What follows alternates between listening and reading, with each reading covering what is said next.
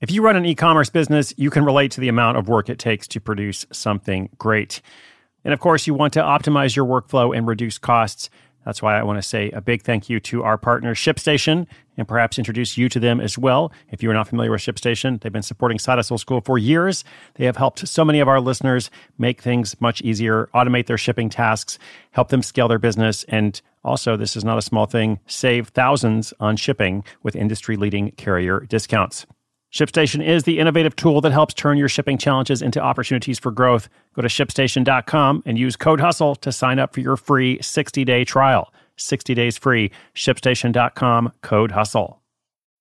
When you need mealtime inspiration, it's worth shopping Kroger, where you'll find over 30,000 mouth-watering choices that excite your inner foodie. And no matter what tasty choice you make, you'll enjoy our everyday low prices, plus extra ways to save, like digital coupons worth over $600 each week. You can also save up to $1 off per gallon at the pump with fuel points. More savings and more inspiring flavors make shopping Kroger worth it every time. Kroger, fresh for everyone. Fuel restrictions apply.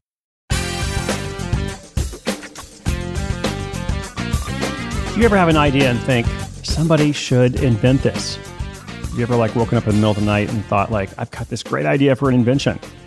There's a couple of my ideas. I've thought about a popcorn maker that sits by your bathtub, because I don't think that exists right now. Maybe somebody can go and make it. Or perhaps a Bluetooth device that blows out candles from across the room, because who wants to actually get up and walk across the room and blow out the candle manually, like old school? As I said, those are just two of my brilliant ideas, and I share them with you because I'm not afraid you're going to steal them. I mention this sometimes, people are always afraid, I can't tell you what my idea is because somebody's going to steal it. Most of us are far too busy to think about stealing somebody else's ideas, but if you want those, go for it. I offer them to you freely. And by the way, welcome to Side Hustle School. My name is Chris Guillebeau, your host, and today's story is all about someone who has an idea and then makes it happen. His idea might even be better than mine. Okay, the idea, when an engineer is searching for the perfect way to start his day, he invents a way to be woken up by his favorite podcasts. That's right, it is the podcast alarm. Pretty cool story. Going to tell you how it all came to be in this episode, Engineer Invents Podcast Alarm Clock. That story is coming up in just 30 seconds.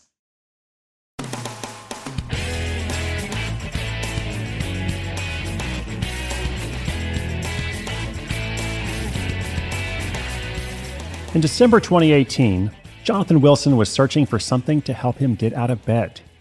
He wanted to be motivated to start the day and thought the perfect way to do that would be to have a podcast wake him up. He looked around the App Store, but couldn't find any app that would function as both an alarm and a podcast player. All he came across was an old Android app that had been taken down, and a few people asking on Reddit and Quora if an app like that existed. Although Jonathan was disappointed that he couldn't find the app he was looking for, he was also a little excited. If other people were looking around for the same kind of app, one that didn't exist, he had a strong feeling there was a significant consumer base for the idea. From the beginning, Jonathan decided he was going to try and make this process as inexpensive as he could. His money and access to third-party expertise were limited, so he knew he had to do it himself. To start the process, he made a list of the things he needed the app to do. First, it had to be able to download a podcast episode. After that, it had to be able to play the episode at a specific time. Since Jonathan wanted to combine an alarm app and a podcast app into one, he downloaded both kinds of apps and figured out what made each of them successful. He then took the best parts of them and combined them into one. And just as a fun fact here, the second task of playing that episode at a specific time was harder to figure out than the first task. The alarm was easy, but how do you get the podcast player to integrate with the alarm clock? That was his challenge. From there, he made a mock-up of his idea. While some people go straight to designing online, Jonathan suggests using paper and pencil. He also printed out an outline of an iPhone and an iPad to draw his design on. Now he was ready to start programming. To make the process easier, he used as much of Apple's existing code as possible. And they have templates for these things, which we've talked about in a couple other episodes. He wanted to reduce the amount of individual design for a few reasons. One, it would reduce his reliance on design skills, of which he says he has none. 2, it would help him move fast and avoid delays. And 3, Jonathan says that users generally care more about their experience with an app over design, and you can always redesign later if it works. Speaking of work, he worked around the clock, because it's an alarm clock. And by September of 2019, Jonathan was ready to launch Podcast Alarm for the first time.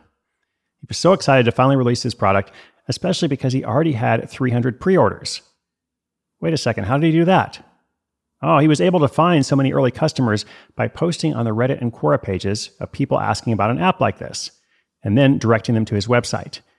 This is a helpful feature that Apple makes available, the ability to have these pre-orders so that all the downloads happen at once the app is out.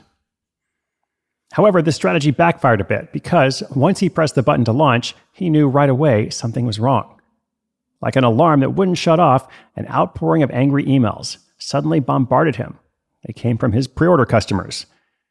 By accident, Jonathan had released an older version of the app. Oops. He was mortified, but raced against the clock to respond to each of the comments he received. Shortly thereafter, Jonathan re-released the app with a correct update and an apology. From there, he watched as users downloaded the app and gave him feedback. Over the coming months, he took their comments and used them to improve the app even more. For example, one man was worried about the app screen being on all night and burning the image into his phone. As it turns out, this was an easy fix. In the next update, there was no longer a risk of the image being burned into the screen. The man who left the comment was incredibly happy and ended up leaving a 5-star review. Speaking of reviews, Jonathan quickly realized that he should implement a technique that asks people to leave reviews for his app. He noticed that without a prompt, most of the reviews he would receive would be negative. However, once he added this feature to request people to leave them once they used the app 3 times, the reviews tended to be much more positive. And just as a side note, this is probably why every app you use always pesters you to leave a review, because they want the same effect. One disappointment.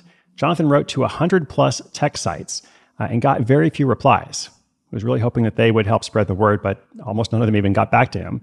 So to increase his audience, Jonathan began to reach out to podcasters. Perhaps this episode will bring him some downloads. A little over a year since its official release, Podcast Alarm is bringing in a few $100s each month. In the future, Jonathan hopes to make it free. And from there, he'll have a subscription model that people can pay for with advanced features. I guess it's only a matter of time.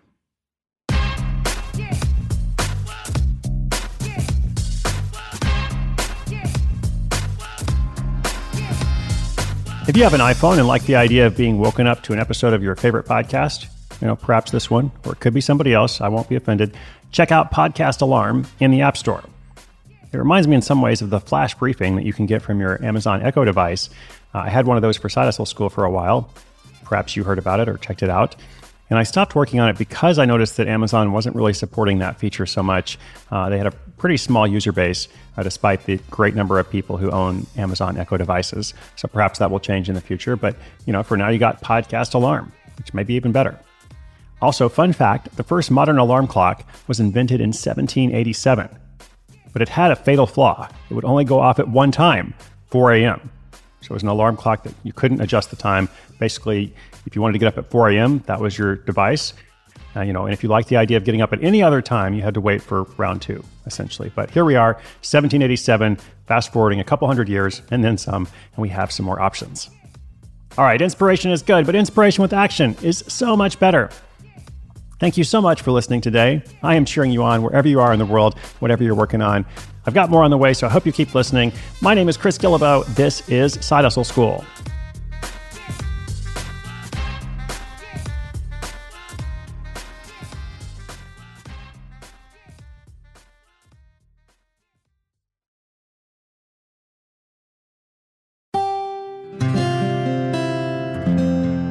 From the Onward Project.